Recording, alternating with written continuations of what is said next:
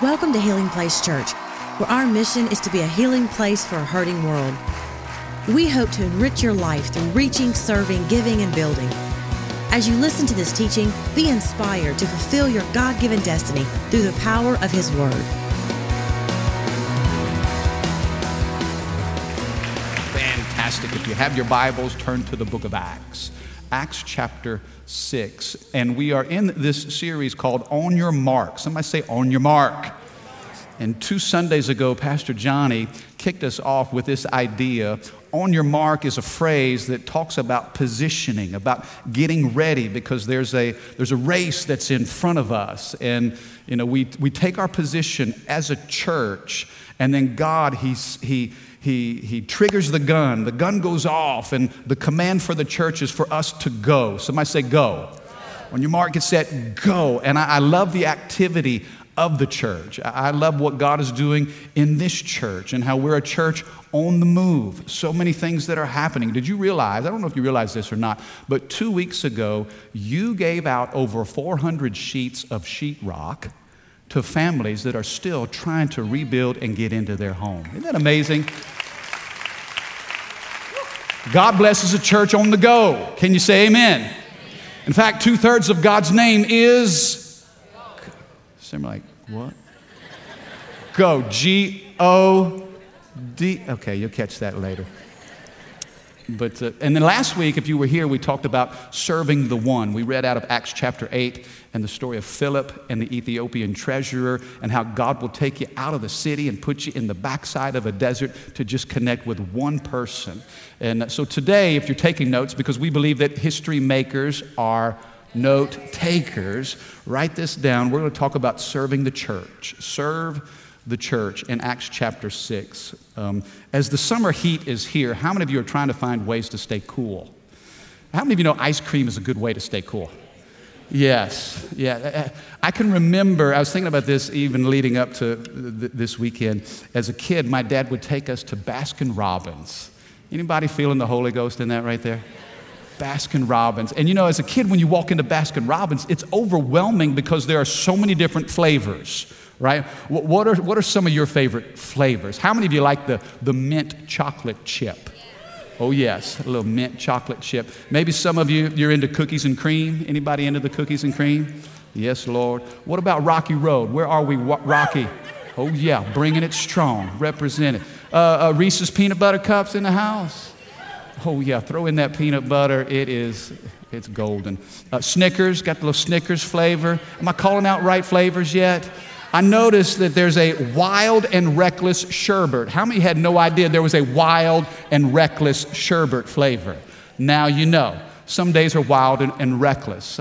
But as a kid, when you go into Baskin Robbins, you're just overwhelmed of all the choices and the different flavors. And you know, as I consider the book of Acts, there are so many different flavors that God gives us. And you know, you read about Acts chapter 2 on the day of Pentecost. I love that flavor because the Holy Spirit is poured out onto the New Testament church. And they are infused with power, with strength. It's almost like a catalyst that ignited those New Testament Christians, and they did some extraordinary things. I love the flavor that God gives us in Acts chapter 3. Whenever Peter and John, they were on their way to the temple to pray, and they see the lame man that's at the gate, and he's begging. You remember that story? And he's begging, and Peter looks down at him and says, "Silver and gold have I none, but what I do have, I give to you. In the name of Jesus Christ, rise up and walk." I love the flavor of healing. I love the flavor of God pouring out His Spirit on the day of Pentecost. I love the flavor of Peter being in prison, and supernaturally an angel just comes and opens the doors, and he walks through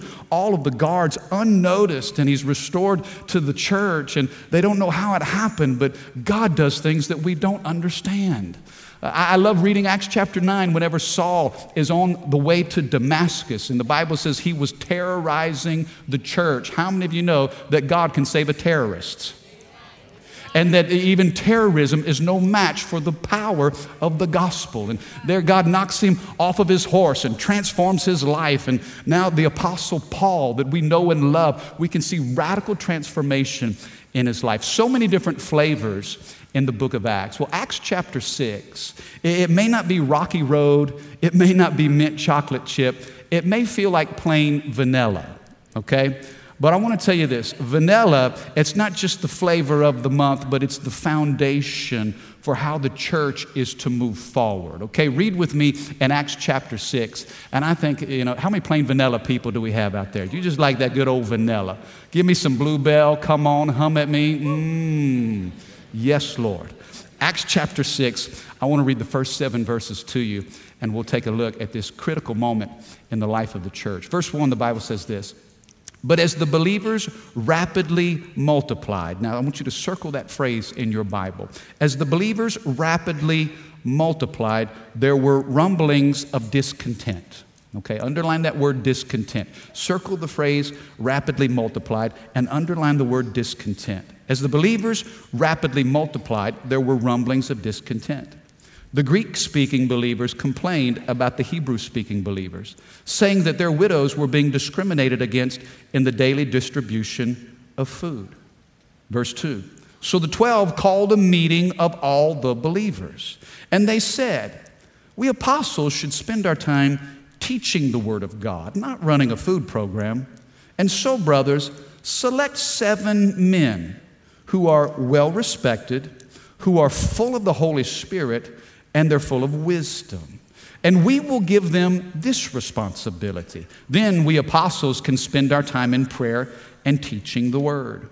Verse 5, "Everyone liked this idea, and they chose the following men: Stephen, a man full of faith and the Holy Spirit; Philip, Prochorus, Nicanor,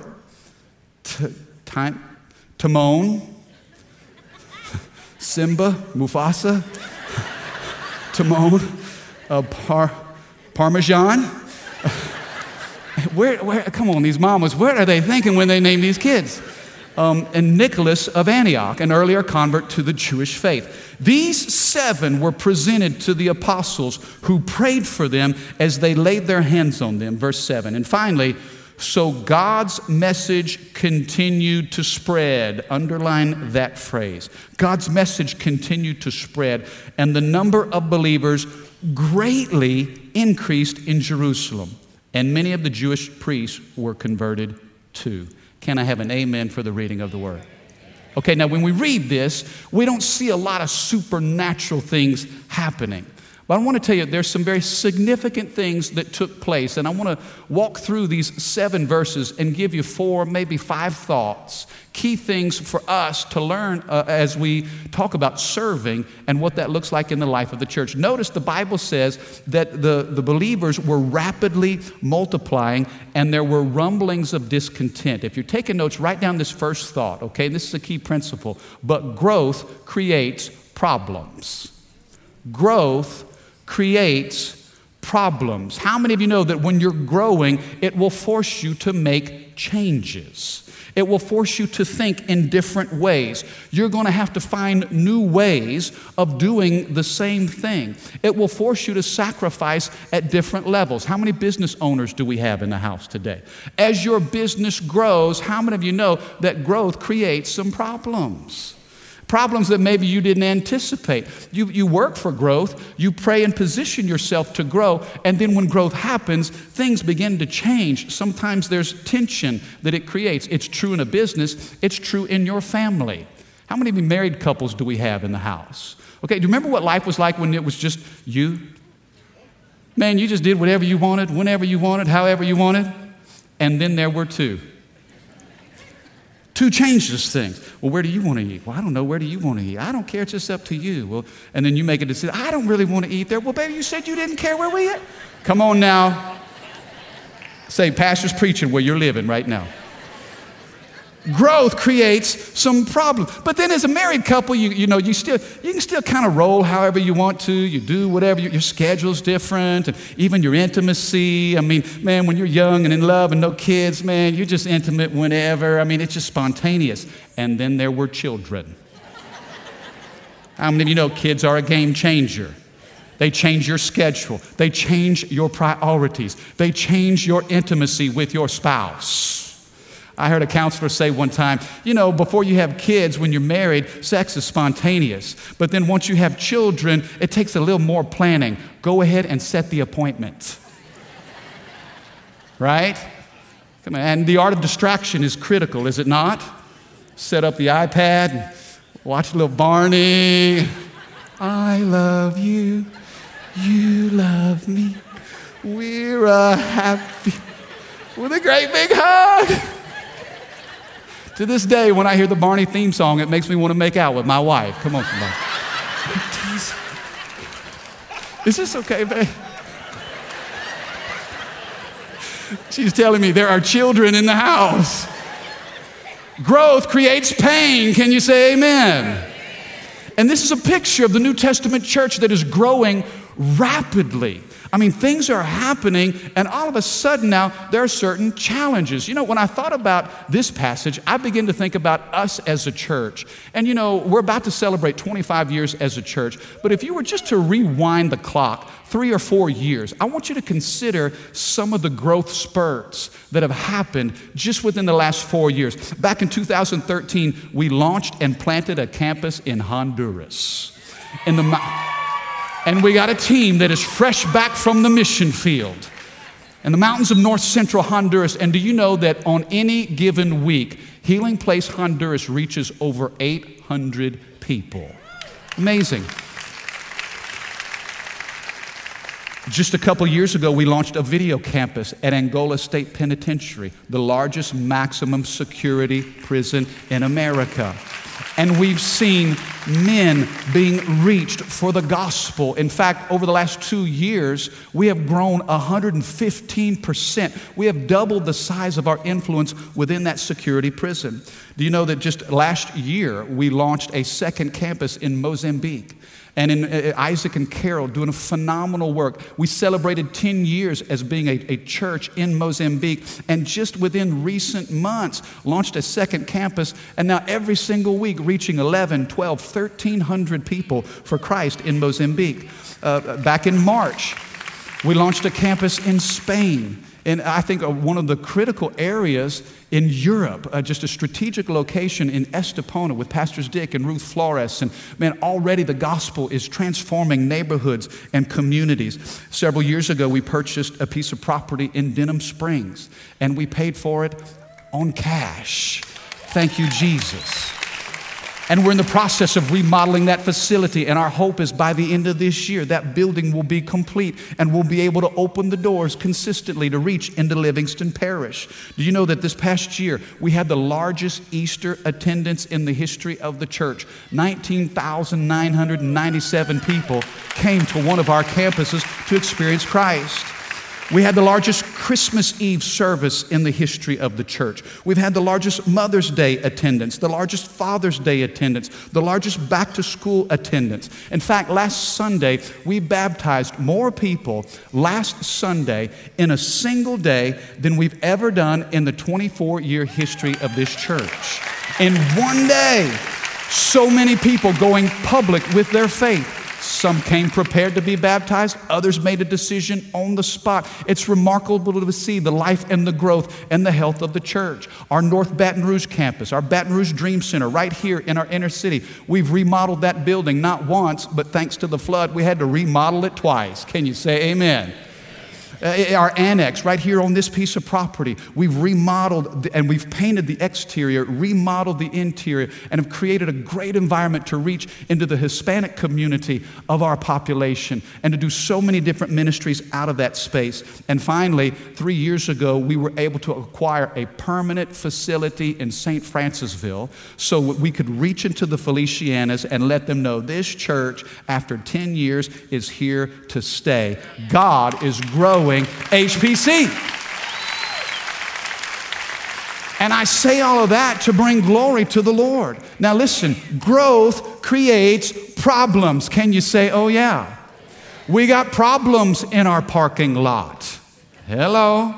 We've got problems in our classrooms. You stand in long lines to get you a cup of coffee out of the cafe. You stand in long lines to get your children. We're trying to figure out, okay, where do we put people? Do we add more services? We need buildings. We need money. Can I have a good amen? And these are great problems. And as I studied and I prepared for this message, I thought, Lord, I pray that Healing Place will always have problems. And I want you to know, this may be a surprise to you, and this may make some of you nervous, but your pastor is praying problems into your life. You say, Mike, I want to grow in God. Well, listen, you pray for problems you pray for growth, and guess what shows up? Problems. You see, don't misinterpret the problems in your life. Some of you, now not all problems are correlated to growth, but I'm going to tell you, some of you are growing in your relationship with the Lord. You're growing in your influence. You're growing in your capacity, and it's creating a strain in other areas of your life. That's very much normal. 2,000 years ago, the church was growing at such a rapid pace. And they didn't know what to do. Wait a second, we're having some problems. I want you to know success will challenge your priorities and they'll challenge your practices. The things that you're praying and believing God for, as He stretches you and He grows you, sometimes problems come up. That was the case here. The second thing I want you to see is this. Now, I'm going to say this 2 times because I want you to listen with the ears of your spirit. I want you to absorb this thought. This may be the most important of all the thoughts. Problems were growing. The widows in the daily food distribution, some of them were being overlooked. In fact, the Greek widows were being overlooked. The Hebrew widows were being favored. And so there were rumblings of discontent. I want you to see, number 2, the source of your frustration may be the seed of your inspiration. The source of your frustration could very well be the seed to your inspiration. I want you to see how the Holy Spirit can take frustration and turn it into inspiration. When these widows were being overlooked, rumblings of discontent, there were problems that arise. What happened? What did they do about their problems? Did they simply complain? Or did they contribute? Now, consider this. What widows were being overlooked? The Greek widows. What was the solution? Who did they choose? They chose Greek men. I couldn't even pronounce most of their names. Think about it. The very group of men that provided the solution to this frustration were Greek men because they recognized something isn't right. Have you considered that if it bothers you, maybe, just maybe, it bothers you because God has placed something in you so you can fix it? You ever been frustrated about something? You ever, when you get frustrated, you see something's not right and you just, man, somebody ought to do something about that. How many's ever thought that? Okay, only 3 of you are being honest. How many of you have done more than think about it, but you've actually complained about it? I can't believe somebody needs to do something about this. I can remember in my neighborhood several years ago, we got a nice neighborhood and it's well kept, but one day I pulled into the neighborhood and I was on my way home and I drove in. At the very entrance, there was trash everywhere. And I'm thinking, man, why are people littering? There's fast food types of cups and napkins and bags and stuff. I'm thinking, man, this is such a nice neighborhood. Please, come on, people, why are you going to litter? And I just drove on by. Next day, I woke up and going to work, leave the neighborhood, and there that trash is in the same place. And I thought, somebody ought to do something about this. For the love of God, please. Came home at the end of the day, guess what? That trash was still there. And that thought was still in my mind. Somebody ought to do something until the Holy Spirit said, oh, wait, time out. Somebody? That somebody that ought to do something is you. Listen, I wonder how many people drove by that trash and never even noticed it. But yet I noticed it. It bothered me. You see, listen, maybe God uses frustration in your life to be the very inspiration you need to be a solution to the problem that you see. Can I have a better amen? Oh, it's easy to criticize. It's easy to complain about it. But maybe it's messing with you so it can be a blessing to somebody else. Oh, I'm preaching better than you're shouting right now. If it's messing with you, it may be a blessing for somebody else, but you got to step up. You got to get involved. I remember talking to a guy, and he's been a part of our church for a number of years. But about 6 or 7 years ago, he was leaving the church after a Sunday service, and man, there's traffic everywhere. Everywhere. It took him so long to get off the property, and man, he's complaining. And he's criticizing, look at all this traffic. Somebody ought to do something. Guess what? God started dealing with him and said, why don't you join the parking team? So do you know for 7 years he's been faithful, Sunday after Sunday. Guess who helped you get onto the parking lot today? That very guy who 7 years ago was frustrated with the parking in this house. Can I have a better amen? I love it. In fact, I talked to a guy not long ago. He said, I used to avoid Highland Road on Sundays. Just avoid it altogether. I mean, big old church over there, traffic's all jammed. I would avoid it at all costs. And he said one Sunday he had forgotten, it just slipped his mind. He forgot what day of the week it was, and he turned on the Highland Road and he got caught in the traffic. And he was complaining and he was criticizing. The very thing he was trying to avoid, he finds himself caught up in the middle of. And so a sheriff's deputy out there was directing the traffic and directed him onto the property. He said, literally, I didn't want to be in that traffic. I was complaining about the church. And here, the law enforcement is telling me I got to come up into this place. So he's thinking, well, man, here I am. I might as well see what all the fuss is. Walked in these doors with a critical spirit, was met with the presence of Jesus, and said, you know what? I need to be a part of all that traffic on Sundays. Hadn't left the church since. You see how God can take frustration and he can turn it into inspiration? This is what I love about the Bible. You see, the Bible is for real life. The church was having problems. People were upset. They were griping. They were complaining. I got to talk to somebody about this. This ain't right. They're upset at church leadership. We need to meet. And yet the Holy Spirit, through the apostles, begins to bring a solution. And you know what the solution wasn't?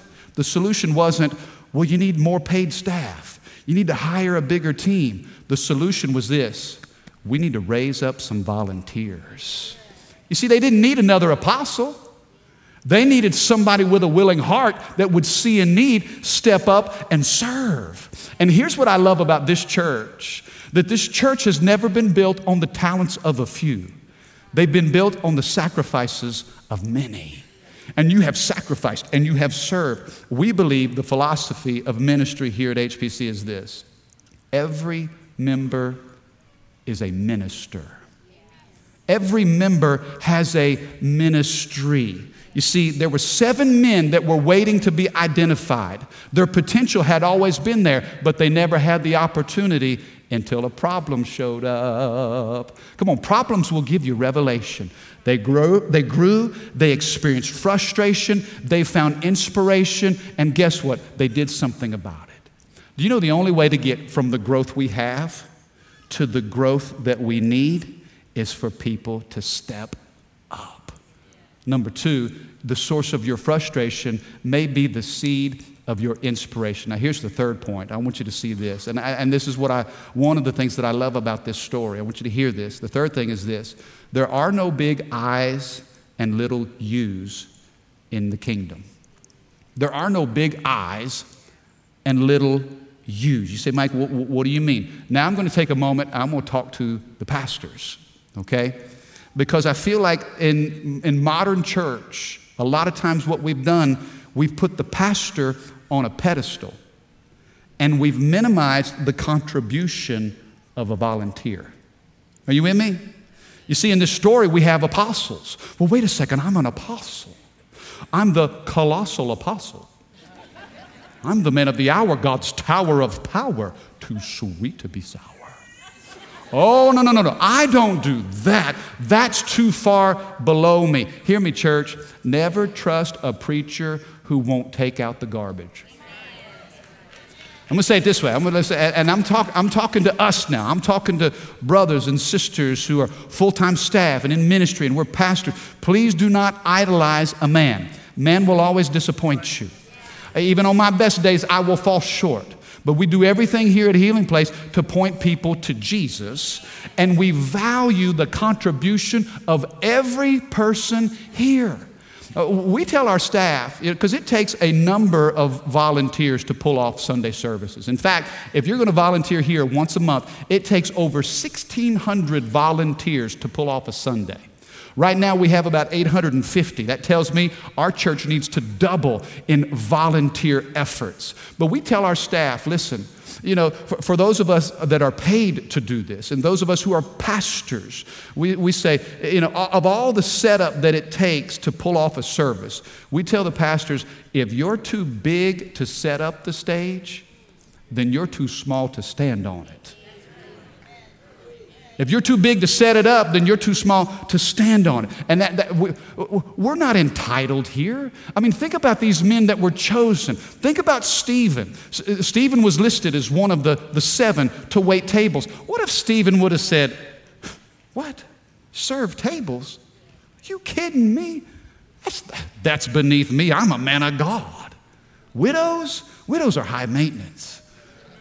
Waiting tables, they don't tip very well. How many's ever waited tables? How many knows that you stand on your feet a long, long time? When you wait in tables, you're serving sometimes people that aren't very grateful or thankful. You're serving people who criticize everything you do. Sometimes at the end of your best day and you're giving it everything you got, they don't give you much of a tip at all. What if Stephen would have said, no, I don't want to wait tables. My calling is above that. I want to be an apostle.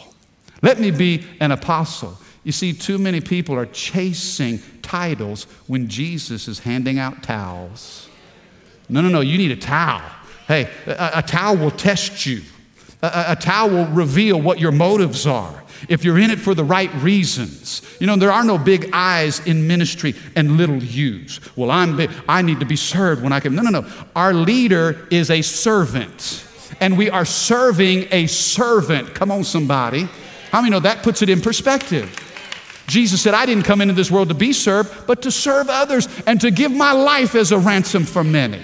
Everything Jesus ever did was about serving the purposes of God. He never promoted himself. And in ministry and in the kingdom, we've got to rearrange our paradigm and our priorities. If you think, watch this, if you think that your assignment is small, well, you know what, I'm just a greeter. Or I just serve in kids. Or I'm just an usher. Or I work out in the park. That's all I do. If you think your assignment is small, then you've forgotten who you're doing this for. How many of you know Jesus is not small? He's the biggest thing that's ever happened in the history of the world. So there are no small assignments when you do it as unto the Lord. Are you catching this morning? And I love this passage because the apostles, this was a critical moment. The apostles had done everything within their power to grow the church up until this point. But they could go no further without the help of volunteers who would wait tables and serve widows. And they didn't matter who got the credit. They weren't in it to become famous. They made a decision, we're in this thing to make Jesus famous. And if we're going to make Jesus famous, then I'm okay with being anonymous. Can I have a better amen? Please don't idolize pastors. Don't idolize this stage. God forbid that we idolize a pastor over the presence of Jesus. And as pastors, may none of us ever receive that unto ourselves. Now listen, we need encouragement. And I thank God that churches, they honor the office of ministry. And I'm grateful for that. I feel so loved and so respected. But God always reminds me of who this thing is all about. And every day we have to remind ourselves what we're doing and who we're doing it for. Can you say amen?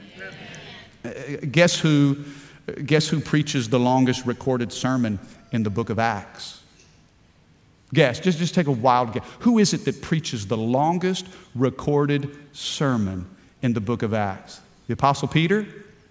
Nope. Wait, Day of Pentecost, that was amazing. Yeah, I like that flavor. That's a great flavor. But that wasn't the longest recorded sermon. Maybe it had to be the Apostle Paul. Surely he preached. No, you know who it was?